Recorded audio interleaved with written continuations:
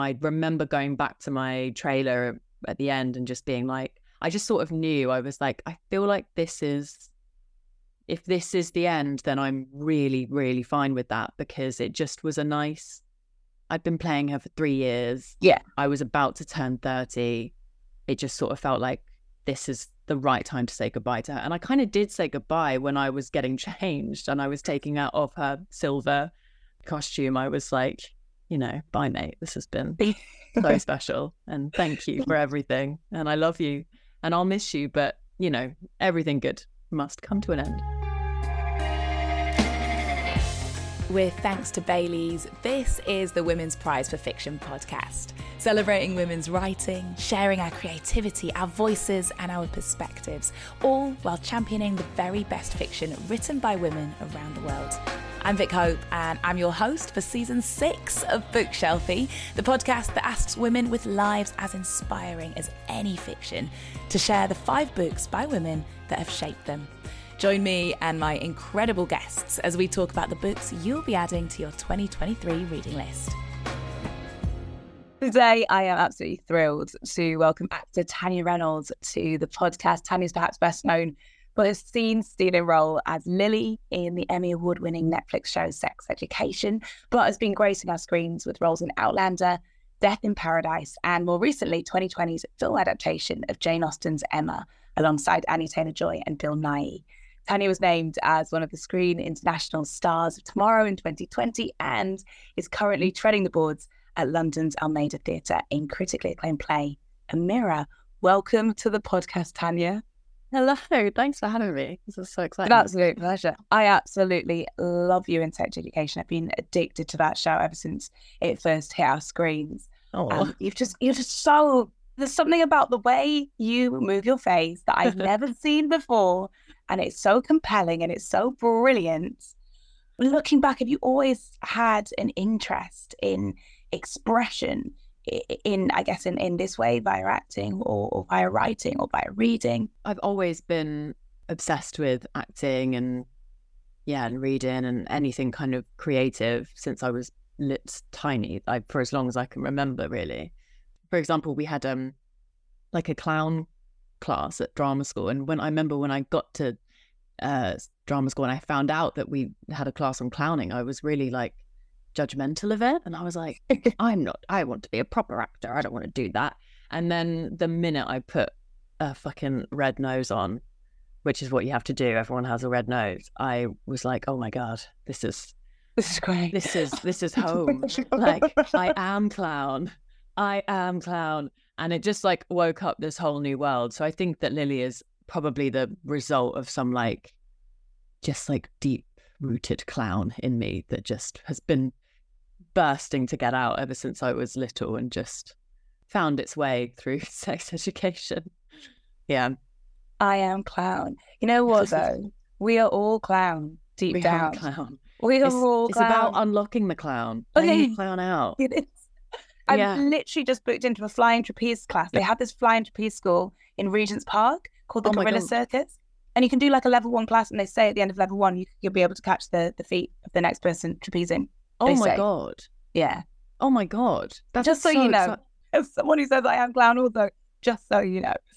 Oh God, that would be a nightmare. I would be like, I'm the clumsiest, I'm just like I'm 5 noodles sellotaped together pretending to be a human being. Like, I couldn't be trusted to catch another person in the air. God, no. But that sounds amazing. As 5 noodles sellotaped together as a human being, what sort of books do you gravitate towards? Perfect segue. Yeah. I think now I really make an effort to read like a mixture. I think when I was younger, I kind of would get stuck in genres and I'd be kind of like a bit like scared of veering away from it. When I was younger, I remember only reading like contemporary fiction, and anything that was written, anything that was set in the past, I just was not interested in at all, which is really weird. And then I would read like one book that was like Victorian or whatever, and then I'd be in this weird Victorian phase and I would read loads of Victorian literature or whatever, and I kind of would really go through phases like that. So now I try to like mix it up like, I love reading like all these like Greek mythology retelling books, like Circe and Ariadne and all that kind of stuff.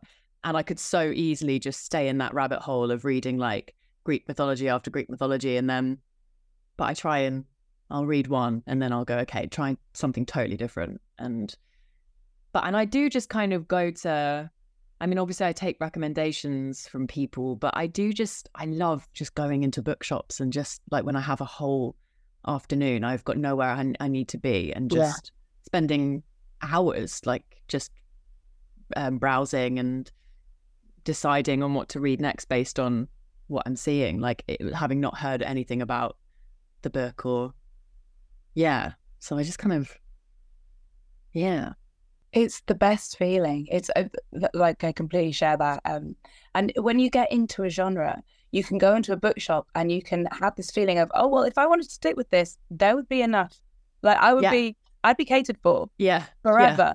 I would also, like to advocate for people writing more books. Absolutely. But if you didn't, there would be enough. It's an amazing thing to just look around and think, I think I'm sorted. Yeah. But then also there is this ability to explore because they're all around you, and you can touch them in that space. It's the most beautiful place in the world, I think, the bookshop. Yeah, I love that feeling. And when do you do most of your reading?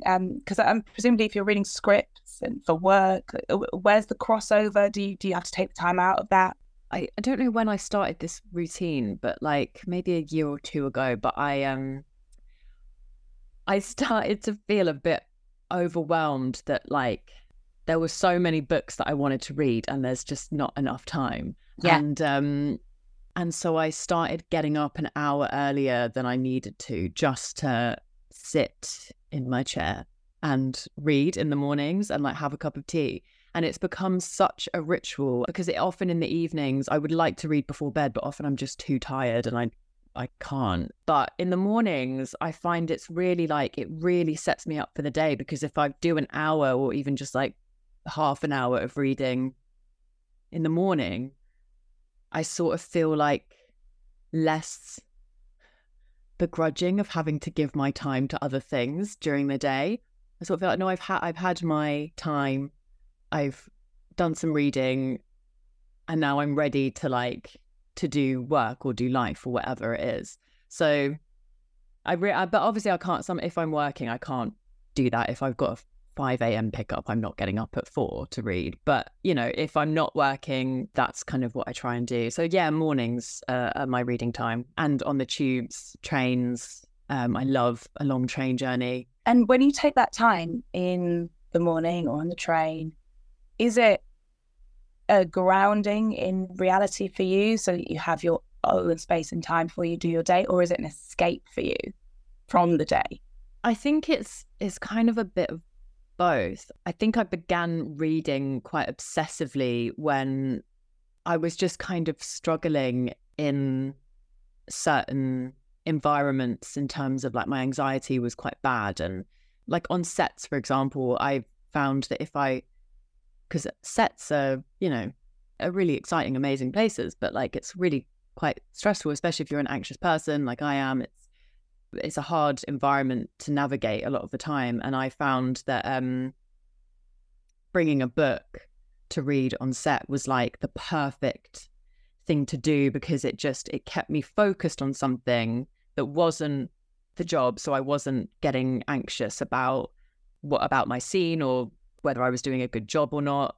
And I could just be totally focused, and it just like, it's escapism, it's focus, and it just kind of lowers my blood pressure a bit, I think. Well, let's take it back to a book that I'm assuming you read a little while ago, but perhaps had that effect on you. Perhaps the impact was, I don't know, more of resonating, because I know the character that is the protagonist of this book would probably relate to some of the things you've just said. Your first Bookshelfie book is Angus Thongs and Full Frontal Snogging by Louise Renison. What impact did this book and Louise Renison have on you when you read it? When did you read it? I was trying to work this out the other day. I think I must have, because there were loads of books. I can't remember how many, like 10 or something. And I remember them coming out when I was a tween, I guess. I think, Yeah. or maybe I think I read the first one when I was maybe like 12, I want to say. And then I kind of read them as I got a bit older until I was maybe 14.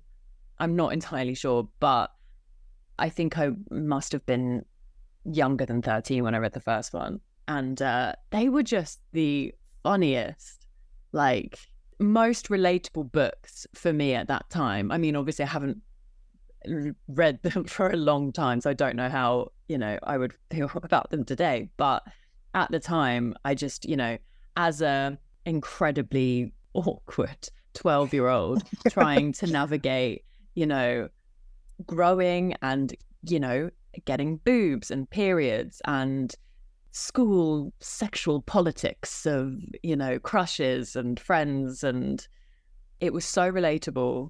It was like a warm hug. I found it just so comforting. I found like Georgia and her mates were my mates. Yeah, and it was really nice to read about, like, it was that transition period between reading kind of like books that felt too young and also not quite ready to go into like the Brontes or whatever. It was like this period of like, what literature is there for a 12-year-old girl who likes to read? And it was that, and it was perfect. And it was just great to read like about, oh, it's actually totally normal to feel weird about your body and whatever. And yeah, I just found them hilarious and I loved them. And they were huge. They were huge. Everyone Right? at school they were like gold dust. Everyone would be passing them around, talking about them. Like, being able to talk about it was the gossip. Yeah. It was. Yeah. They were such hot property to have a copy. Yeah. And I just remember, all the chat about boys and about snogging was so exciting. But also deep inside, we'd all be going away thinking, "Oh my God, I'm thinking that too." And it was great to have this like outlet and to see it expressed on the page. Yeah. She's constantly humiliated by her family. She's always trying to stop her from attacking her other neighborhood animals. These books are so funny. So funny. You've been praised for your comic timing across many, many roles. Is this something that you learned? Is this something that you learned in clown school? Is this something that's in clown class? Is it instinctive to you? I honestly think that it was like, I think reading books like that are probably where my sense of humor came from. I don't really know. Humor is an interesting thing. I don't know where it comes from or like how it progresses, but surely it develops from like the kind of the stuff that you digest. And I think reading books like that from such a young age, I feel like I could probably read them today and still find them hilarious because it is my sense of humor. And I think that those kind of books were what kind of helped shape my sense of humor. And also, I guess from that age, just kind of having this deep desire to just laugh and to not take things too seriously and to find the funny in everything. I think also when as a teenager, being a teenager was really hard. And, I had struggles with depression, and I think that often that is the way when you do have depression, you're kind of desperate to laugh at things and to find the funny and the joy and the play and everything. And I think that was like a big part of that. I was just about to enter into this phase of feeling very confused and sad, like a lot of teenage girls do. And these books were such a source of light, and that's what I needed at the time. And I feel like quite a few of the books that we read around that age and younger, because we even thinking about like Jacqueline Wilson, they did depict mental health struggles, but in a way that never labeled them as such. But in many ways, we realized that there were things that we could talk about that perhaps we would be inclined to keep locked up, which was important. What were you like growing up? What sort of a kid were you? Sort of just describe the scene. I think as a young kid, I was like, before I became self-aware, I was probably really confident and kind of maybe a bit obnoxious, and like I just loved showing off. Like I loved playing and pretending, and I was really talkative. And then at whatever age, I just developed, and I think this happens to a lot of particularly girls, but I mean, anyone really, I just sort of started to become aware of myself through other people's eyes, and self-consciousness began. When I hit kind of secondary school, just suddenly I was like, oh, I'm not okay. I don't seem to be like these other girls, and everyone seems to be okay, and I don't feel okay. I feel like there's something wrong, and just really anxious, but without having the word anxious really in my vocabulary, not really knowing what that was, and you know, feeling sad, but not really knowing what that was about. And I just was a bit weird. Like I felt weird and out of place. And then I became like incredibly, self-conscious and shy, but totally at home on stage. Like, that's interesting. Yeah. Like drama clubs, doing the school plays, anything like that was safe. That was like a safe haven. It was like, okay, I know what I'm doing if I'm pretending to be someone else. And that's the one thing I know I can do. And it's the only time I didn't feel self-conscious was when I was like pretending to be other people. Yeah. Is that why you decided to pursue a career in acting? Was it the feeling it gave you, the armor almost? I think so. I think there was never any like debate. Like there was never anything else that I was going to do. It was always going to be acting. And I think that was because probably initially when I was very small, I think it was just because it was really fun. And I was like, oh my God, you can have a job. You can be paid money to like dress up and pretend to be other people. That sounds like a trick. And so that's what it was initially. And then I think as I got older, without thinking about it, like subconsciously, I think it is just like, oh, this is the most enjoyable thing ever, because for so many reasons, but also because it's like the most fun I will have is when I'm not being myself, when I can be literally anyone else, put me in anyone else's shoes, give me someone else's words to say. Yeah. And I think that's the same for a lot of actors. I think it's just like, yeah, like you said, like a kind of armor almost. It's time to talk about your second Bookshelfie book today now, which is Wuthering Heights by Emily Bronte. You actually mentioned this book just before you mentioned Emily Bronte is one of those authors that maybe you wouldn't quite be ready to get into when you were reading Angus Thung's and Full of Rented Slogging, but now we are.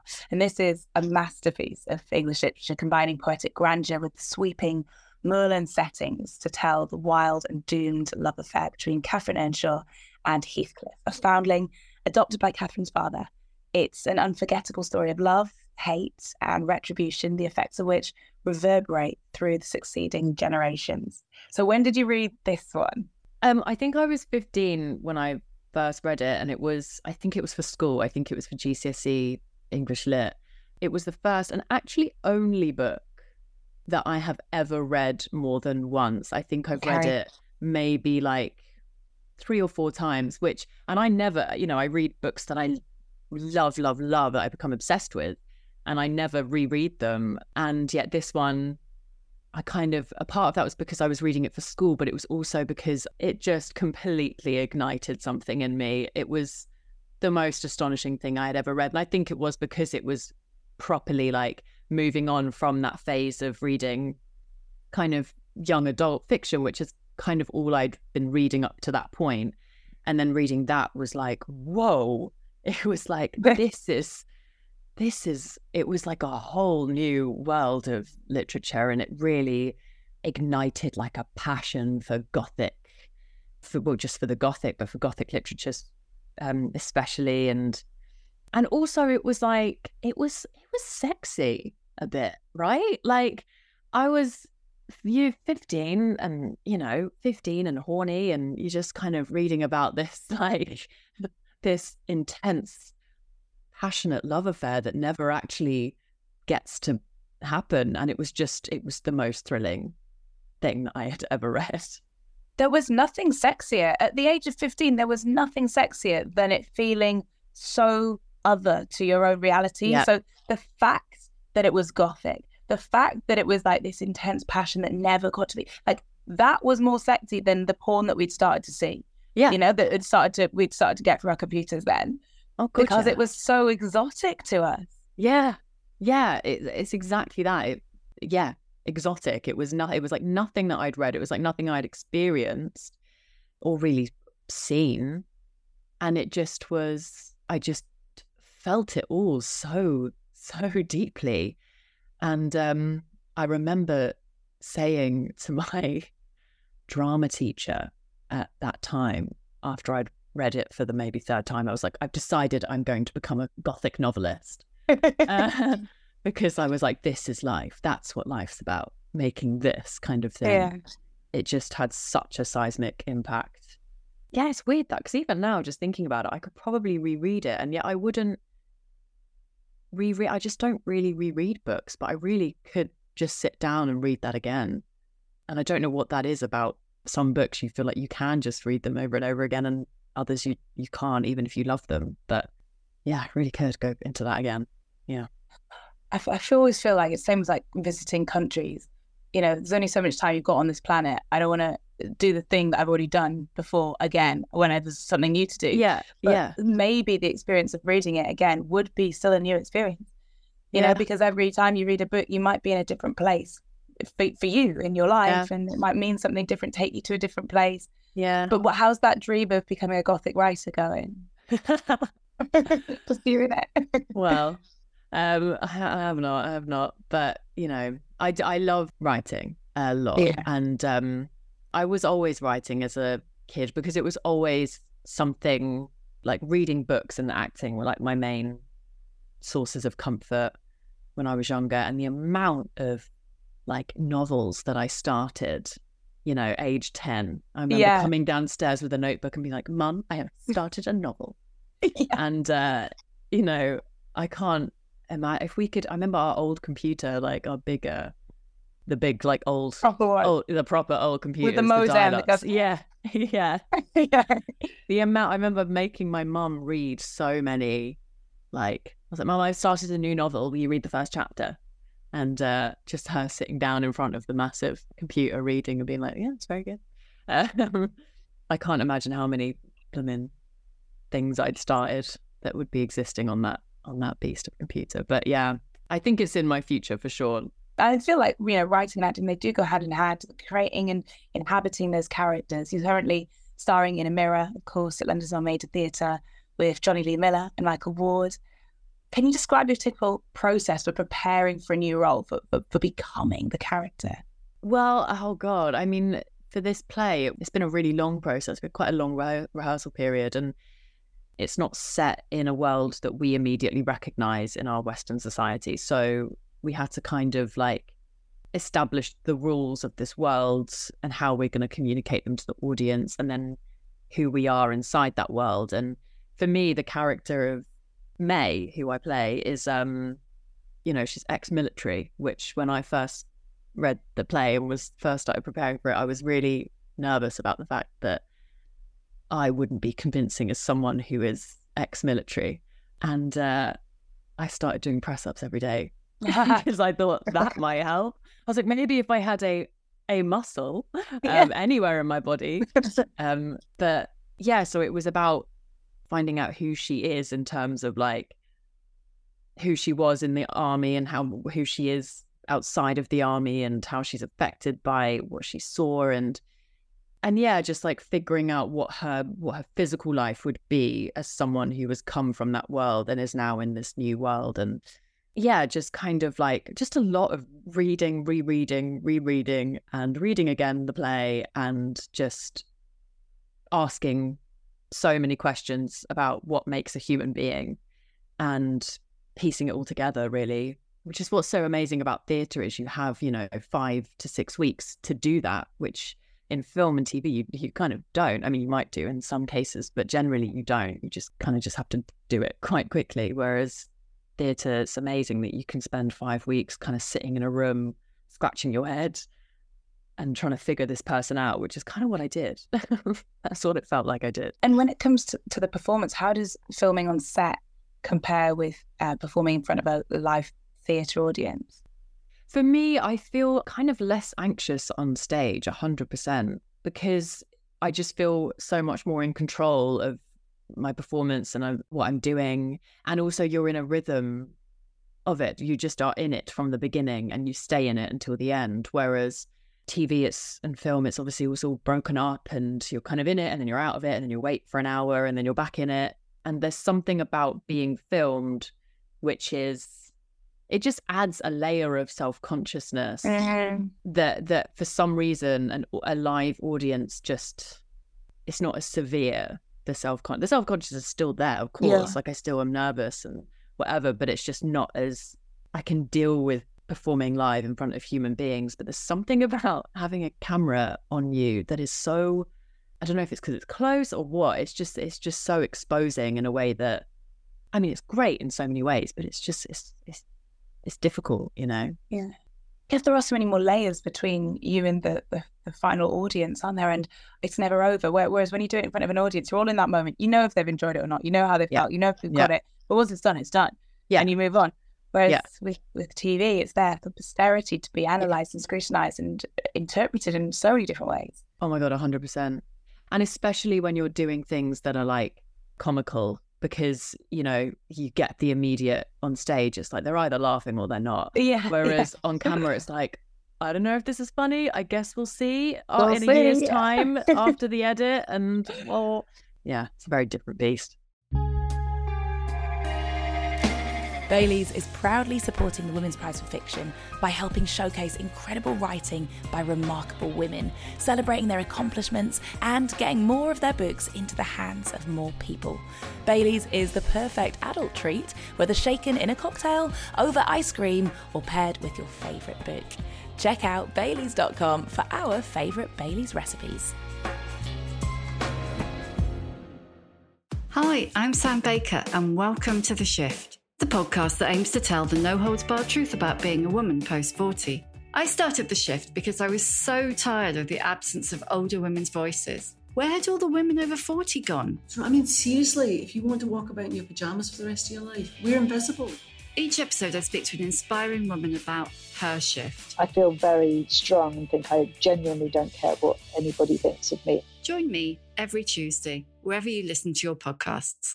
It is time to talk about your third book now, which is a book I absolutely love. This is My Brilliant Friend by Elena Ferrante. I mean, it's loved by so many. Yeah. A modern masterpiece from one of Italy's most acclaimed authors. My Brilliant Friend is a rich, intense, and generous-hearted story about two friends, Elena and Lila.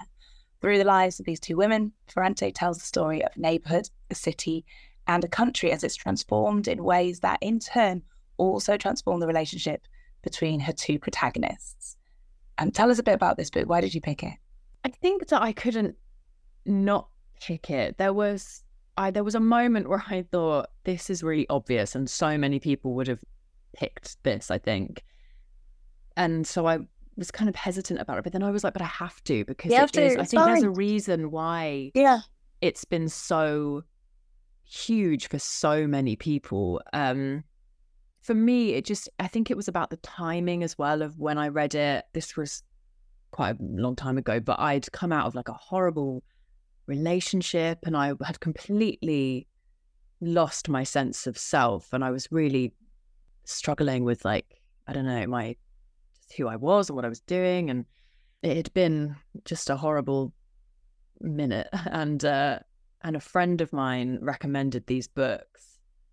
And they were just at the time, particularly, just exactly what I needed. I feel like sometimes books come into your life at the right moments and they are just medicine. And this was just one of those things. It was a huge part of my recovery from, you know, a not great moment in my 20s.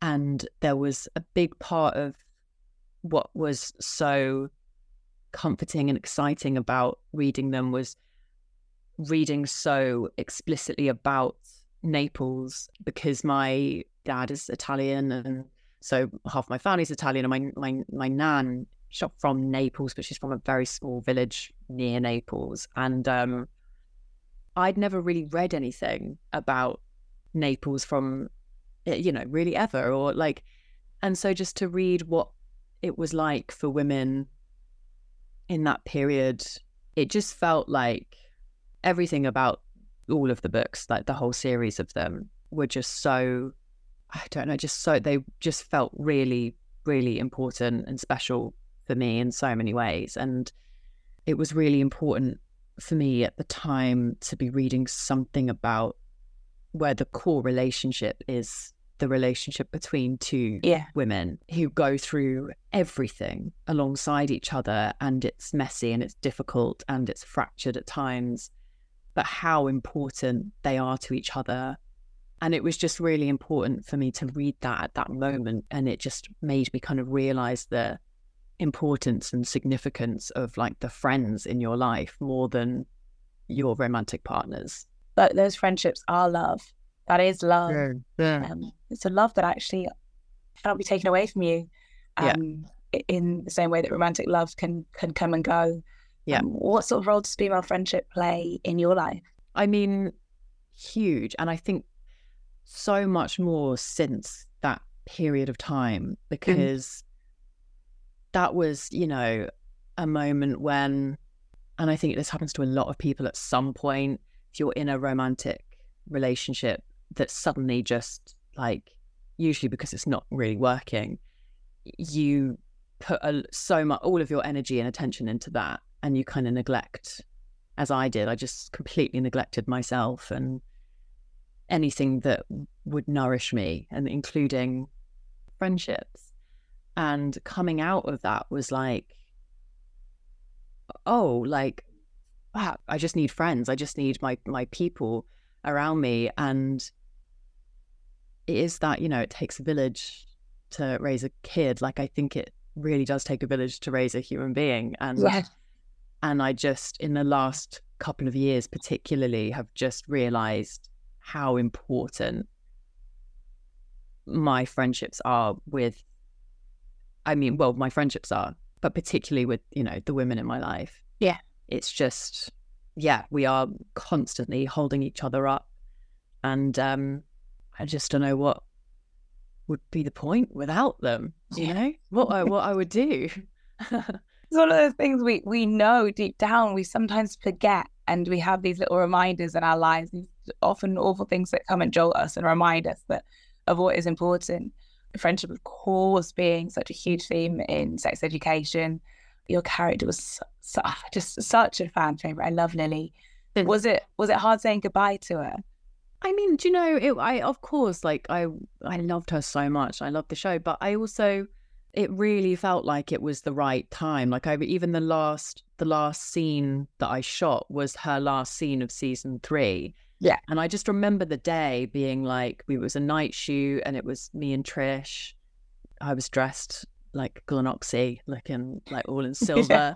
And it was just such a beautiful night, and we had such a nice time. And I remember going back to my trailer at the end and just being like, I just sort of knew, I was like, I feel like if this is the end, then I'm really, really fine with that, because it just was I'd been playing her for 3 years. Yeah. I was about to turn 30.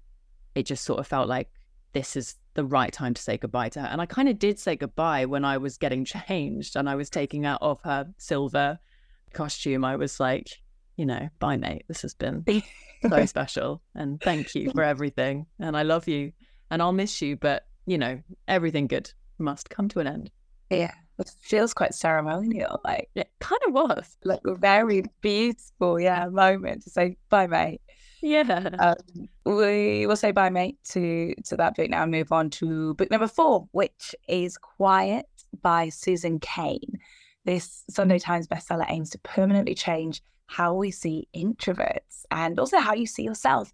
So Cain shows how the brain chemistry of introverts and extroverts differs and how society misunderstands and undervalues introverts. She gives introverts the tools they need to better understand themselves and take full advantage of their strengths. So this is a book all about the power of the introvert. Would you say you're more of an introvert than an extrovert? Yeah, 100%. Like, oh God, yeah. And I actually read this when, I think it was like just after the first season of Sex Education had come out, and I was feeling like, and I had felt it for a long time, like felt it at university and at drama school, which is this feeling of like, I'm wrong for being quiet. I'm wrong. Like being quiet is a bad thing and being shy is a bad thing. And especially in this industry, I need to learn how to not be this and to be something else. And when when sex education first came out and suddenly, everyone's kind of looking at you and you get invited to parties and, I suddenly was like, oh, okay, I have to stop being everything that I am. And I have to learn how to do this world. I have to go to parties and I have to make friends with lots of famous people and I have to post loads of stuff on social media and I have to basically become a totally different person. I felt like I couldn't do that as myself, as such a quiet, introverted person, because everything in my body, my reflex in those kind of moments is to just retreat. And when it feels like everyone's looking at you, I don't want to go into that. I don't want to go into the storm. I kind of want to just sit at home alone and do a puzzle. I don't want to go like to the parties. Those are environments that I really struggle in. And I had struggled in so many environments, particularly if there's one industry that is geared up to extroverts, it is the entertainment industry. And ever since kind of drama school, I'd really struggled with like just my personality, just feeling like it wasn't right for the industry that I wanted to be in, because it felt like, no, you have to be louder and you've got to be more confident and you've got to be this and you've got to be that. And I'm not any of those things. So how do I become them? And my life was just a series of like trying to be louder and failing, just constantly failing at it. And then I read this fucking book, which just changed my world. It was the first time I'd read something that was like, do you know what? This world is catered to extroverted people, but there is so much power and strength in being an introvert. And here are all the reasons why actually being an introvert is in certain cases preferable. And here are all of the strengths that typically introverted people have because of the fact that they're introverted. And, one of the things that she looks at a lot is the correlation between introversion and sensitivity. And because often if you're introverted, you kind of get overstimulated by particular environments. And it's why you often retreat into yourself, because it's a lot. And also you're more self-conscious. And she talks about how that is actually a strength, because it means that you're more aware of how other people might be finding certain situations. You're generally just more sensitive to not only your own emotions and environments, but also to other people and how other people might be finding things. And it's just so interesting. I could talk about it for hours, but yeah, she talks a lot about like how to raise quiet children in a world where you can't hear them. And how often we think that extroverted people make better leaders, but actually she makes so many arguments for how introverted people actually are great leaders, but you just might not know because they're not loud about it. And it just was the most important book for me, because it just was the first time that I was like, oh, actually I'm okay. I don't need to change. I can just be myself, and this is just who I am, and that's fine. And it's okay that I want to retreat from the spotlight rather than run into it. That's fine.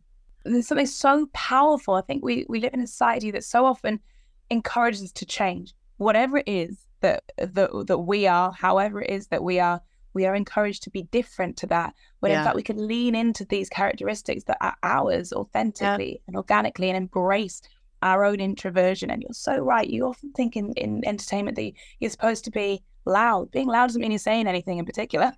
It doesn't make you any less good at your job. And it's important to spread that message for more people to know that, and also for yourself to feel your own power and to harness it. and to feel comfortable in your own skin. I read in an interview actually that you said your 20s were 10 years of anxiety. Why do you think that was, and how have things changed into your 30s? Or is it just that you've learned to accept yourself more? I think that is a big part of it. I feel like a lot of my 20s was thinking in terms of what I should be doing and how I should be behaving, just literally everything, what I should be wearing, what I should be, should. And a lot of it was trying to, I mean, I feel like everybody's 20s, you're trying to figure out who you are. And even though all of the signs are pointing to this human being that you are, I tried to kind of reject that. And I was like, no, that's not good enough. I think it is a weird space when you, especially in the entertainment industry, where you like, I love my job so much. I can't believe I get to do it. It's mad. And people find it really hard to marry the idea that you love to be on stage in front of hundreds of people, or you love to be in a TV show that is watched by millions of people, and yet you struggle to be in, at a party, or like on a crowded tube, or, you struggle to sometimes just like string sentences together to a stranger or whatever. And I think that my 20s were just a lot of like, if I want to be in this world, I have to be something else. And it was just a lot of trying to be that thing, and a lot of realizing that's just not me. I can't do it. And now in my 30s, I'm at the early end of it, but I feel like already I just feel a bit more settled and a bit more like I've lost that kind of like, where I'm not completely, I'm still working on, I'm a work in progress, as we all are, but like, I feel like I'm losing that I should be doing this. And I'm more like, no, what do I want to do? Yeah. And that's... You've had a bit of time to work out what you like what you want to do. For ages, I just didn't know. Yeah. Now I'm like, oh, I know what I want to do, and I'll just do that then. Yeah. Amazing. Yeah. Yes. It's very simple when we take out all of the extra guff in our brains and just go, hang on, what do we want? Oh yeah, that. Yeah. Oh great. Just do that. Tanya, your fifth Bookshelfie book today is Everyone in This Room Will Someday Be Dead by Emily Austen. Yeah. In summary, Gilda is a 20-something atheist, animal-loving lesbian, cannot stop ruminating about death. Desperate for relief from her panicky mind, she responds to a flyer for free therapy at a local Catholic church and finds herself being greeted by Father Jeff, who assumes she's there for a job interview. Too embarrassed to correct him, Gilda is abruptly hired to replace the recently deceased receptionist, Grace, and soon finds herself obsessed with her predecessor's mysterious death. Tell us a bit about this book. So I think I read this last year. So I have like really bad health anxiety, like really bad, and quite bad death anxiety, which feels like a weird thing to say because surely everyone's a bit anxious about death. But, and so I really avoid, or I try to avoid reading or watching anything where people get ill or die.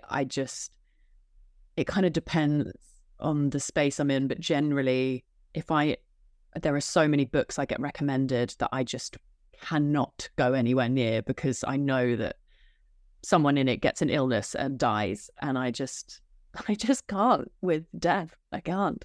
And then last year I was in this space where I was like, I need to start tackling this anxiety. This is ridiculous because, death is the one certainty in life, and illness is also pretty certain as well. Like I've got to grow up and deal with this. So I started kind of picking up books that initially I would not, that dealt with subjects that I find uncomfortable. And one day I was in a bookshop and I saw just the title of this book, which in itself just was like so triggering. But I was like, okay, I feel like I have to read this. Even though the title makes me want to run away, I'm going to read it. And not only is it so funny and so brilliantly written, it was so relatable in so many ways. I mean, mostly because it was actually the first time that I'd read someone having these kind of intrusive fears about death and health anxiety in a way that I've just not really, I honestly haven't read anything like it. And it was amazing. You know, when you read something and you're like, oh my God, have you stolen this from me? Yeah, have you stolen this from my brain? Yeah. Have you been in my head? It honestly felt like that. And it was just, I just found that really, rather than making me, you know, terrified and want to retreat, it just was really comforting to know, oh, this is like, other people feel this way as well, and it's okay. And actually it can be quite funny. This is funny. And it was nice to read about something that is a huge part of my anxiety and laugh at it. And yeah, it was just a really special moment, actually. It will happen to us all. And you're right that there is humour to be found in that, which is so freeing. This book deals with the human's struggle with existence, because to exist does mean to die. And it beautifully captures how isolating that can be when we start to think about it. Is that something that resonated with you at all? Just this, the fact that you think about it at all can make you feel a little bit alone. And like you said, when you see someone put it on the page of the book, you feel less alone because you have someone else thinking it. Yeah, totally. Like the intrusive thoughts about, you know, sometimes I'll be just walking down the street and I'll be like, what if I just like tripped and then leant slightly to my right and the bus came by and like beheaded me? Or like, you know, it's that thing of standing at the platform of the tube and being like, oh my God, what if I just slipped? What if I just slipped as the tube is coming? But it's so loud in your brain. I broke my foot a couple of months ago, and just from walking down some stairs. And when I did that afterwards for a really long time, I would just be like, I find myself literally kind of like flinching, because I would just be thinking like, oh my God, if I just took one step, I could crack my ankle again. Or if that person just like made one wrong move, they could fall off that bridge, or they could do, or what. And I just had so many really disruptive, intrusive thoughts about like injury and death. And that's why this book has been a bit of like it's probably actually one I'm probably going to read again. Because she talks about that exact thing with, you know, humor and lightness, but also, you know, taking it very seriously. And it is just, it's really comforting to know I'm not insane. I'm not like, this is actually probably quite normal. And it's just really nice when someone can write about it so eloquently and so truthfully. It's just, that is what makes a really special and important book for an individual, is just when they feel like their thoughts are on someone else's pages. It sort of validates them. Yeah, totally. Tanya, what's next for you? Obviously, you're in a mirror at the moment. It's a sellout. Sex education's come to an end, but what happens next? So next, I think I've just finished. So I actually broke my foot in Italy while I was filming this new limited series for Netflix called The Decameron, which I think will be out next year, I guess. I don't know when, but that's coming out at some point. And that was the most joyful experience, foot breaking aside. It was the best time. So yeah, that's, I guess, the next big thing that's out. And then we'll see what else the future brings. I'm quite interested to know the answer to this final question, just because there's a couple of books that you said, even though you don't tend to read books more than once, you've actually said you would. Yeah. So if you did have to choose, and all your books are very different as well, if you did have to choose one book from your list as a favourite, which would it be and why? Oh my God, they all do very different things for you by the sounds of things as well. So it sort of depends what you need right now. I think it would be either My Brilliant Friend or Wuthering Heights, because of if I could only read one book forever, it would probably be one of those, because they're just there's so much in them. You're completely taken to another world, and they're so like visceral, and there's so many characters, and probably the more you reread them, the more you discover, and they'll just come alive more and more with every read. So maybe one of those. I feel like they're the two most sort of sumptuous, like delicious ones that will just keep filling you up more and more. Yeah, more you absolutely. Yeah. Oh, okay. Well, I will accept that. Is this sort of a double answer? I'll accept them both. You can have them both. Thanks. Tanya, thank you so much for chatting to me. I've really enjoyed it. I've enjoyed getting to know you a little bit better through the books that you love. I feel like we really get a sense of who you are, and it's glorious. Oh, thank you thanks so much for having me. This has been really fun. I'm Vic Hope, and you've been listening to the Women's Prize for Fiction podcast. This podcast is brought to you by Baileys and produced by Birdline Media. Thank you so much for listening, and I'll see you next time.